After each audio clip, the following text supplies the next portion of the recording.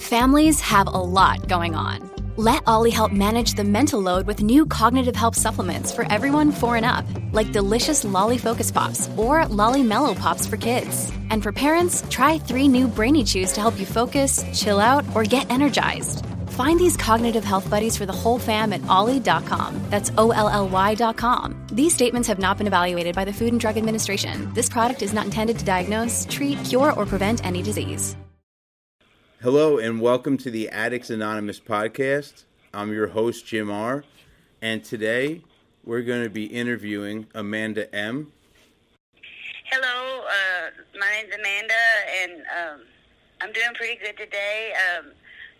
Over 2 years sober as of August. I mean, life's pretty good for me in recovery. I wish I would have done it a long time ago.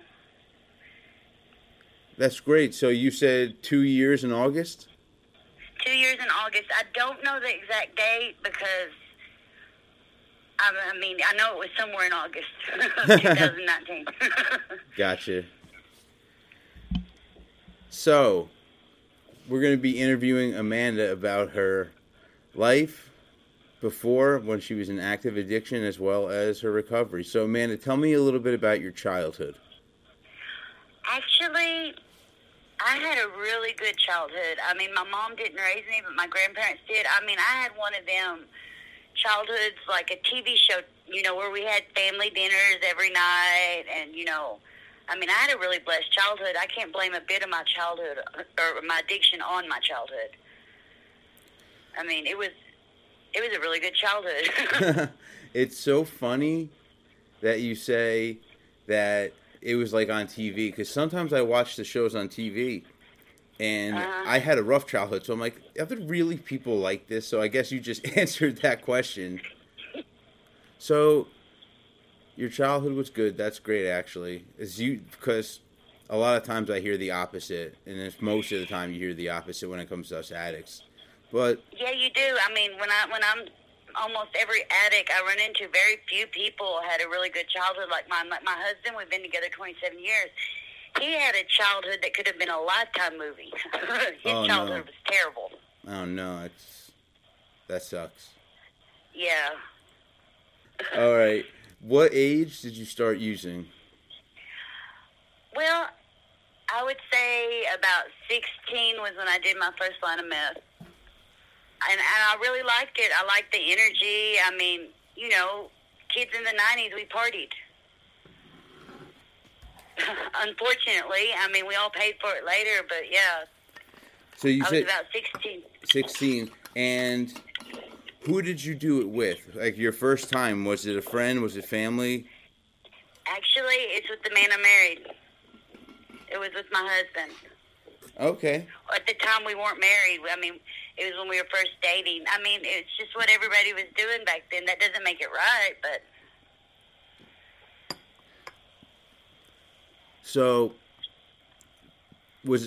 Okay, you said your family went well.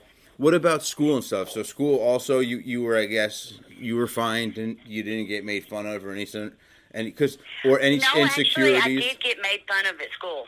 School was always hard on me. When I was young, my mouth wasn't wide enough. I had to wear a big retainer, and so I had crossed teeth. So, I mean, kids were so mean to me all through elementary and middle school.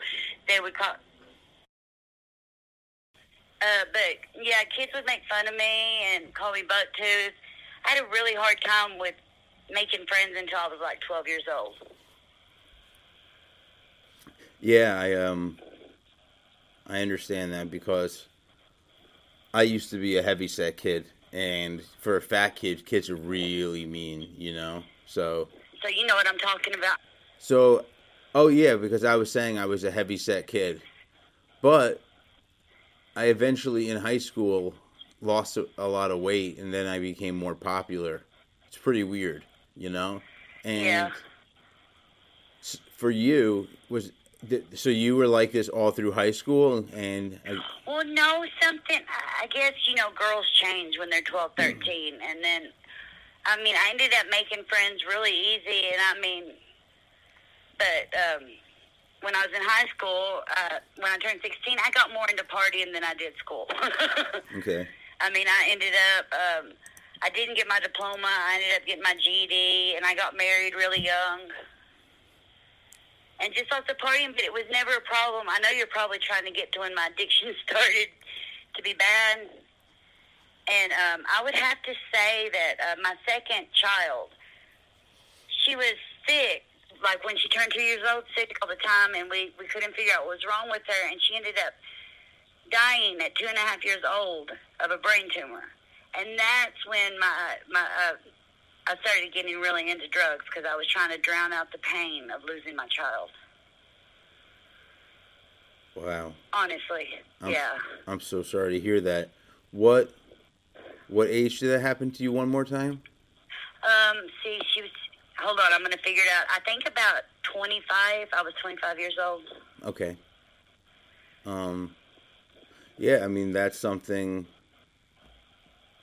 I think I would be the same way as far as a huge trigger. That's a traumatic thing. I didn't want to feel, and to top it all off, I named her Hope. So every time I would try to get sober or go for help, 10 years into my addiction, when I start, and people would say, well, there's hope. That was a trigger. And so it took me a long time to even begin recovery because, when you first are going and you're telling people you're an addict, they're like, well, let me give you some hope. And, with that being a big trigger for me, I mean, it was really rough. Yeah. Especially when you're in recovery meetings. I'm sure that, like you said, that word is just probably thrown at you a lot.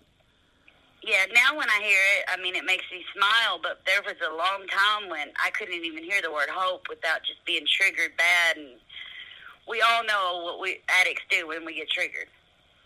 So my last question was this. So you started using drugs mostly at 25. So before that, would you claim it to be, you don't think it was a problem? Was it still in the, before that, I was like a weekend user. Or if I was around, I mean, I would use them just like recreational. But after I lost her, it wasn't recreational. I mean, the second I left the funeral, I was looking for some way to get high, and that carried on for 14 years, trying to drown my grief. I didn't want to feel anything. So from the time 25 when I lost her after we got out of the funeral, me and my husband both, we decided we didn't want to feel that pain, and we just, it started a horrible, horrible life for the next 15 years.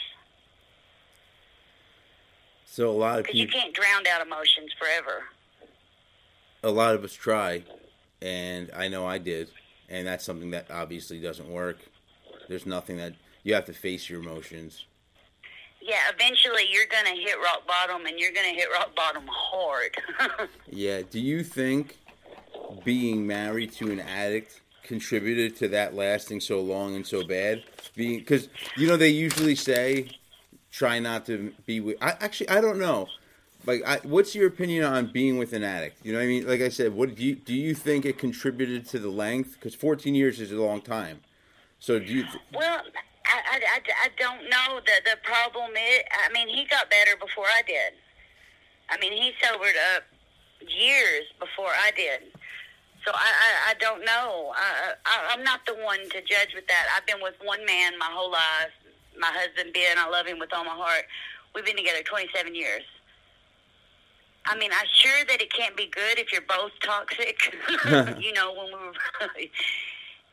But I don't know about that. Yeah, so, what were you like? Were you a happy user? Were you a sad user? Were you like a party girl? You know what I mean? Because some people, they're using it for depression, and for some reason, they make them just sit there. And sometimes, I don't know about you, sometimes the drugs I was using to drown out the depression would make me more depressed. Well, sometimes that would happen, and then really... Well, because I had a baby that was younger. Hope was my middle child. So I had a daughter that was older and then a baby that was younger. So I was the mom that hid in the bathroom and used and spent the rest of the day playing on the floor with my kids. And actually almost always, because I just wanted to be awake and with my kids, and I was so depressed. That's why I think the meth. that all I ever wanted to do was sleep. And it helped me to get up out of bed sometimes. Of course, you know, it didn't make me, I'm sure now looking back, I wasn't the best mom I could be, because we all know what addiction does to us. Yeah, it's, for some of us, it's yeah, like, I wasn't, I'm sorry, I wasn't out there partying like some people. I would get them and I would be at home. I never really was out partying with anybody because I wanted to be home with my kids.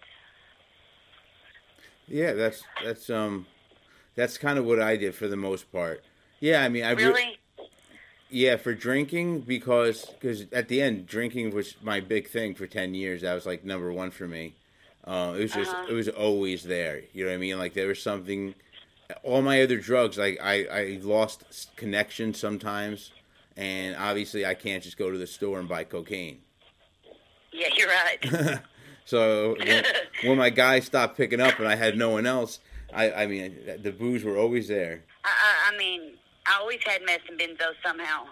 Like, when I went and got my paycheck, you know, when you have your drug of choice and you get your paycheck, I would go to the store, I would get cigarettes, and I would go to the dealers, and I would get that. And then, you know, the doctor, every 3 months, I would go visit, supplied most of my Xanaxes. How much did they prescribe? Well, if you don't mind me asking, what were you diagnosed with? Okay, well, I had anxiety disorders for a long time, and after I'd been on the meth for, like, I don't know, 5 years or something, it gave me a personality disorders. They said I had multiple personalities because of the meth. I mean, I don't have that disorder now. As soon as I recovered and got off the drugs, the mental illness just went away. So you had multiple... People don't realize that, you know, meth can cause your brain, it causes your brain not to work right, and it creates some of these mental illnesses. And you had multiple personalities, where different personalities, like, would come out of you. Yeah, I mean, and I swear, I think it's because all the meth I was doing. And then I would do, like, to stay awake all day, I'd be on the meth, and then at night, I'd take the benzos to crash. So if you think about it, I was not being real good to my body. That can't be good for your brain or your body. No, not at all. Not at all. We have a lot, like, except I've never done meth. I have done Adderall, and I used to snort that. And I literally used to just crush up my Klonopin and just mix them together. Yeah, I know what you're talking about, because, like, sometimes if I couldn't find that, I would do that. I mean, it's the same thing, really, that it does to your body. Really? So I always wondered what meth stuff was like, because I've never smoked anything or shot anything like that. How did you take it? How did you... Bless you. Okay, for a long time, I did lines and stuff, like, but the few years before my rock bottom, and not even my husband knew about this because he'd already got better, I was shooting it up. I mean, I'm embarrassed to say that, but I was, and I was trying to hide it from everybody, even my husband, who saw me all the time. He had to know. He used to always tease me, or not tease me, he'd say, "Hey, honey, how come your arms are folded? Why don't you want to wear that tank top I got you?" You know, he knew. It just, I mean, it ended really bad. Like, my rock bottom from all that, the IV meth use and the benzos, came to, my rock bottom for that hit 2016. And I actually spent 265 days sober. I mean, I got better. I started running every day. But I didn't change my lifestyle. I still hung out with the same people and did all that. So I ended up thinking it was okay to do meth later, as long as I didn't, you know, shoot it up. I could still have lines of it. It's not the same thing. You know what I mean? Yeah. Like addicts do. We try to tell ourselves it's okay if we do this and not that. But really, it's not. Oh, yeah. I completely understand that. So, let me ask you this, like, why did you first shoot up? What was, like, was there a reason behind it? Did someone say to you and teach you it? Or what made you do it for the first time with the meth? Well, okay, after you've been doing something so long and it doesn't affect you the same, and then I had friends, real close friends by me that did it that way, and it just looked like more fun. And I'm like, well, I want to feel that. So it got you. did it in fact get you more high?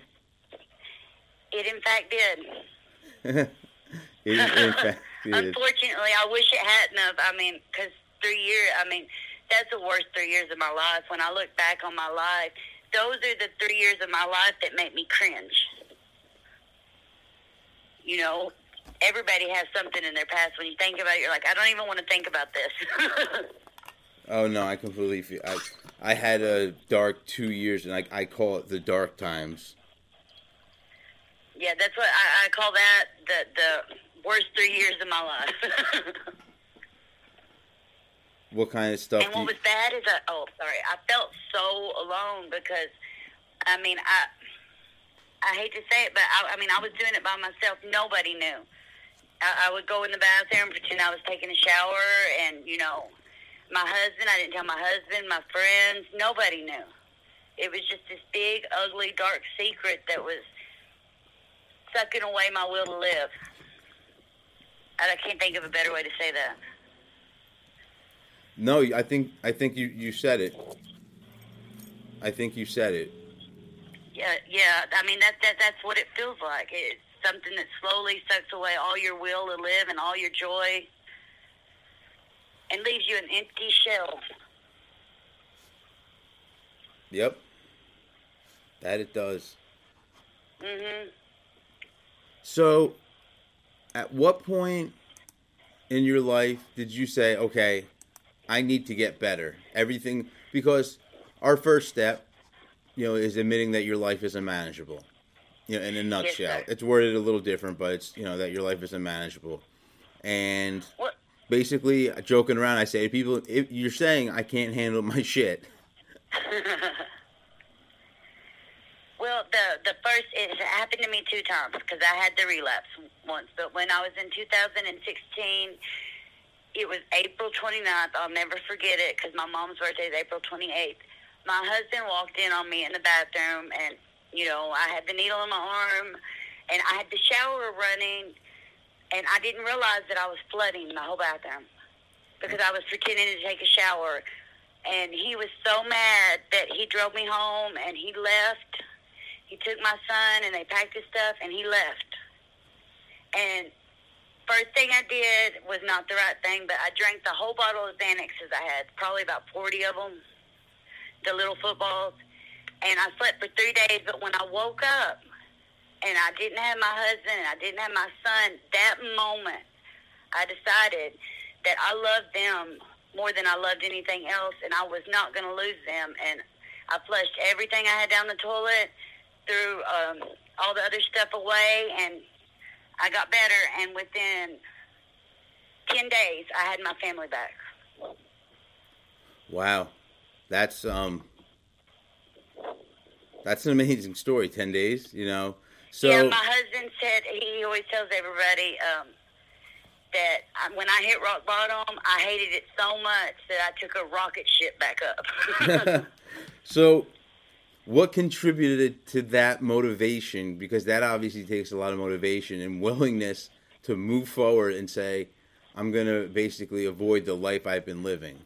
You know what I mean? Well, because honestly, just so you know, just to hear this, our step 6, the way it's worded, is probably something you'll agree with, is we're entirely ready to abandon and no longer live the lifestyle we are currently living. Yes, sir.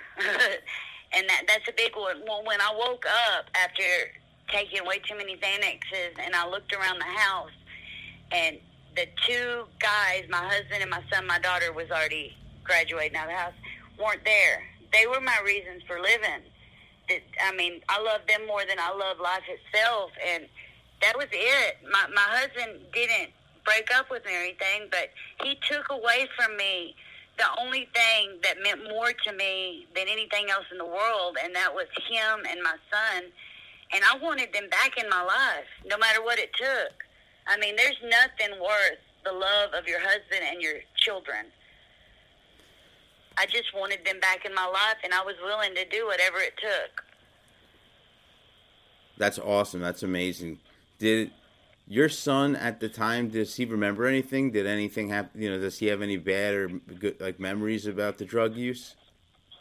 Okay, well, the memories that there's only one bad memory he has, and that's actually 6 months before that happened. And I tried to kill myself 6 months earlier because you know the endless drug abuse cycle. And it was the week before Thanksgiving, and I took a whole bottle of Benadryl. And I'm not talking the little bottle. You know how that come in the 100-count bottles? Yes. And, you know, my husband rushed me to the hospital, and I got locked in this place called Turning Point. And I was supposed to be at Thanksgiving the next day after that happened with my son at school. And the only bad memory he has is sitting at Thanksgiving alone without his mama because he loves me so much. He didn't want any other family member there besides me. But as far as when I started recovering, because the 3 days, it was on a Friday when I took all the Benadryl. So when I woke up, it was a Monday, and I have a really good family. I called my grandma, and she helped me detox. So the whole time I was going through detox, my son was staying at my brother's. So every morning I was there to get him ready for school, and me and Grandma drove him to school. And every evening I was there to take him home. So while I was detoxing, and you know how miserable detox is, yes, I was still taking care of my son. So that week when I was detoxing, to him, Mama was just there in the morning and there in the evening. He didn't have bad memories as far as that. That shows amazing. I don't even have to keep wording without sounding repetitive, but amazing effort, amazing willingness, amazing everything. Because well, thank you. That's facing a lot of things at once. Yeah, because one of the things they teach you out of rehab is to try to not do that. It's try to be one thing at a time. So for you to take on, you know, a multitude of tasks, you know, first and foremost, getting yourself better, then repairing your relationships, and then having specific tasks to repair those relationships. Sounds like you had a lot on your... I just wanted it all. I mean, and I've always been like that. Even since when I was little, my grandma said I was the most stubborn person she ever met. And, you know, my mom and brother were going to watch my son when I was detoxing, but I didn't want him to have memories of me not being there. And my grandma was willing to help me, I mean, so that I could be there to take him to school and pick him up. And then she would, I guess I should give credit to that woman, though. You said you detoxed off benzos, too. Well, yeah. My 80-year-old grandma stayed with me the first 8 days, which are the hard days. The ones where I didn't sleep for 7 days, I guess, because getting all the benzos out of your system, that must be one of the side effects.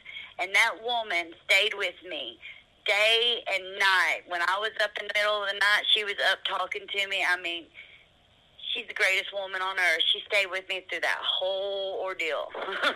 That's amazing because I went to rehab. So for me, I did have people checking on me, but they were like the overnight. They called them technicians, but some of them were nurses. Some were just, I guess, training possibly. And I think it was every 3 hours they would come check on me. Because what you did is really dangerous. Because yeah, and that's what I've heard later on in life. I mean, many doctors have told me that, and that's how come when the people I'm helping, I'm like, y'all shouldn't do it the way I did it. Y'all should really have medical personnel around you. Absolutely, because it was funny. When I first got to rehab, I thought everybody else but me was, you know, in danger. And because I felt like heroin and crack and crystal meth was all just much harder than drinking. But out of nowhere, everyone looks at me, they're like, bro, you're the only one that can die, because alcohol withdrawal and benzo withdrawal are the only two withdrawals that you can die from what I know. That's what the nurses. Yes. That's what the nurses told me. They said for opiates and crack and all the other stuff I named, it's awful. You feel like you're dying, but you won't actually die. Yeah, that's true. I've heard the same thing. Yeah. So, and I remember having the shakes. Did you get the shakes? Like, my hands were shaking. It was very hard. I had the shakes. I remember because I would stare at my hand and I'd be like, why can't you just stay still? Exactly, because you would feel like I would try to relax my hand, and it felt like I was relaxing it, but it would still just shake a little bit. It was awful, but it was only for a few days for me. I actually I progressed pretty quickly. I did too. It was the shakes lasted about 3 days, But the not sleeping's what got me. And I mean, I was also coming off meth, so, and usually the side effect from that is you just want to go to sleep and you feel like you have the flu a little bit. But with the benzos, it was not sleeping. And I remember that I'm like, how long am I going to not sleep because of these stupid pills? So I Googled, we have access to Google nowadays, and I Googled, how long with somebody that can't sleep from detoxing off of Xanax has, and I remember this is day 7, it said 8 days at most. And I was so excited, and actually that is the night that I slept, and I still remember how good I slept that night. That was like the best sleep I'd had in so long. That's awesome. That's awesome. So, you have a great, I don't want to say great, you have a corny word I think would be triumphant story where you come out of that, So what is your life like now? You went through the detox, grandma helped you along, which is awesome. It's always great to have support, but like you said, anyone listening, you should have medical personnel around. And yes, sir. I mean, definitely, I recommend you should have medical personnel around. Your blood pressure should be being checked every 3 hours because your blood pressure is going to get high. You don't want to have a heart attack or stroke while you're trying to detox. Exactly. And that's about it. What's going on in your life nowadays? What's your life day to day? I just have a normal life. I'm a head maid at a motel. I have my family life. I mean, I have a very, very, very, very normal life now. And for us addicts, that's the most amazing thing we can ask for. It's just yes, it's a gift from God, and every day I'm so thankful that I have this life and that my yesterdays are gone and way, way, way in the past. I like that. My yesterdays are gone. That sounds awesome. That's a good saying. Thank you. I mean, that's the best way to say it. Thank God my yesterdays are gone. So, what are your plans for the future? Do you try to map out anything, or do you just live day to day? How's that work for you? Because I know that's very important. I kind of have to live day to day. Anxiety was an issue for me long before I was an addict, and I had to live day by day. Like, I'm a head maid in a motel, and like some of the maids when they get to work, they're looking at all the rooms. I'm like, look for yourself. But I even when I'm doing that, I go one room at a time. One task at a time, one day at a time, and it really is better to just live in the moment. The only thing I do is every week on Monday, we do recover photo and I just put some thoughts there of whatever I'm thinking, because I hope somebody will see my weekly we do recover photos and they'll think, there is hope for me. I can have a better life. Addiction isn't a lifetime sentence. Be careful of a relapse, because for 200, that was not my clean date forever. For 265 days, I did really great, and then one day I decided, benzos and shooting up meth was my problem, and I can just do a line, and I'll just be fine. And that ended up, that was in 2017, and my recovery date is 2019, August. So from the 265 days after I started the relapse, that was another 2 years of my life down the hole, just because I thought that I could do another drug, because it wasn't my drug of choice, and I'd be fine. So people should be really careful, because as addicts, there's so many things to be addicted to, and it can switch into something else before you know it. Yeah, that's something I noticed is a lot of addicts, they switch their substance of choice. Like for me, one of the things I might lean on is eating, because I can gain, and that can kill you in the long run. Because I can gain, and if I don't catch myself and stop myself, I can gain like 25, 30 pounds in like a week and a half. Like, it happens fast with me. Wow, that's a lot. Yeah, I mean, maybe... And that could be very dangerous. Yeah, or maybe even 3 weeks, whatever it is. But that's the thing, because I will just continue to eat, and, it's just... And then sometimes I'll lean on other stuff. Yeah, see, that's what I'm saying. That's how come I think for the rest of your life, it really is a one day at a time. program because, I mean, there's a million other things. It doesn't have to be drugs you're addicted to. You could be addicted to social media. I had one friend that started getting tattoos, and her husband had to, like, tell her to stop because she was covering up her whole body. She got addicted to that. I mean, you just got to be careful. Yeah, anything could become an addiction. Pretty much anything. But, you know, that's something at least, you know, they're not actually using drugs or anything. But, yeah, something that you don't want to do compulsively and if you have regrets, that's not a good thing. Yeah, you don't want any more regrets. I mean, as addicts, I know that I've had a lifetime full of regrets, and I don't need any more.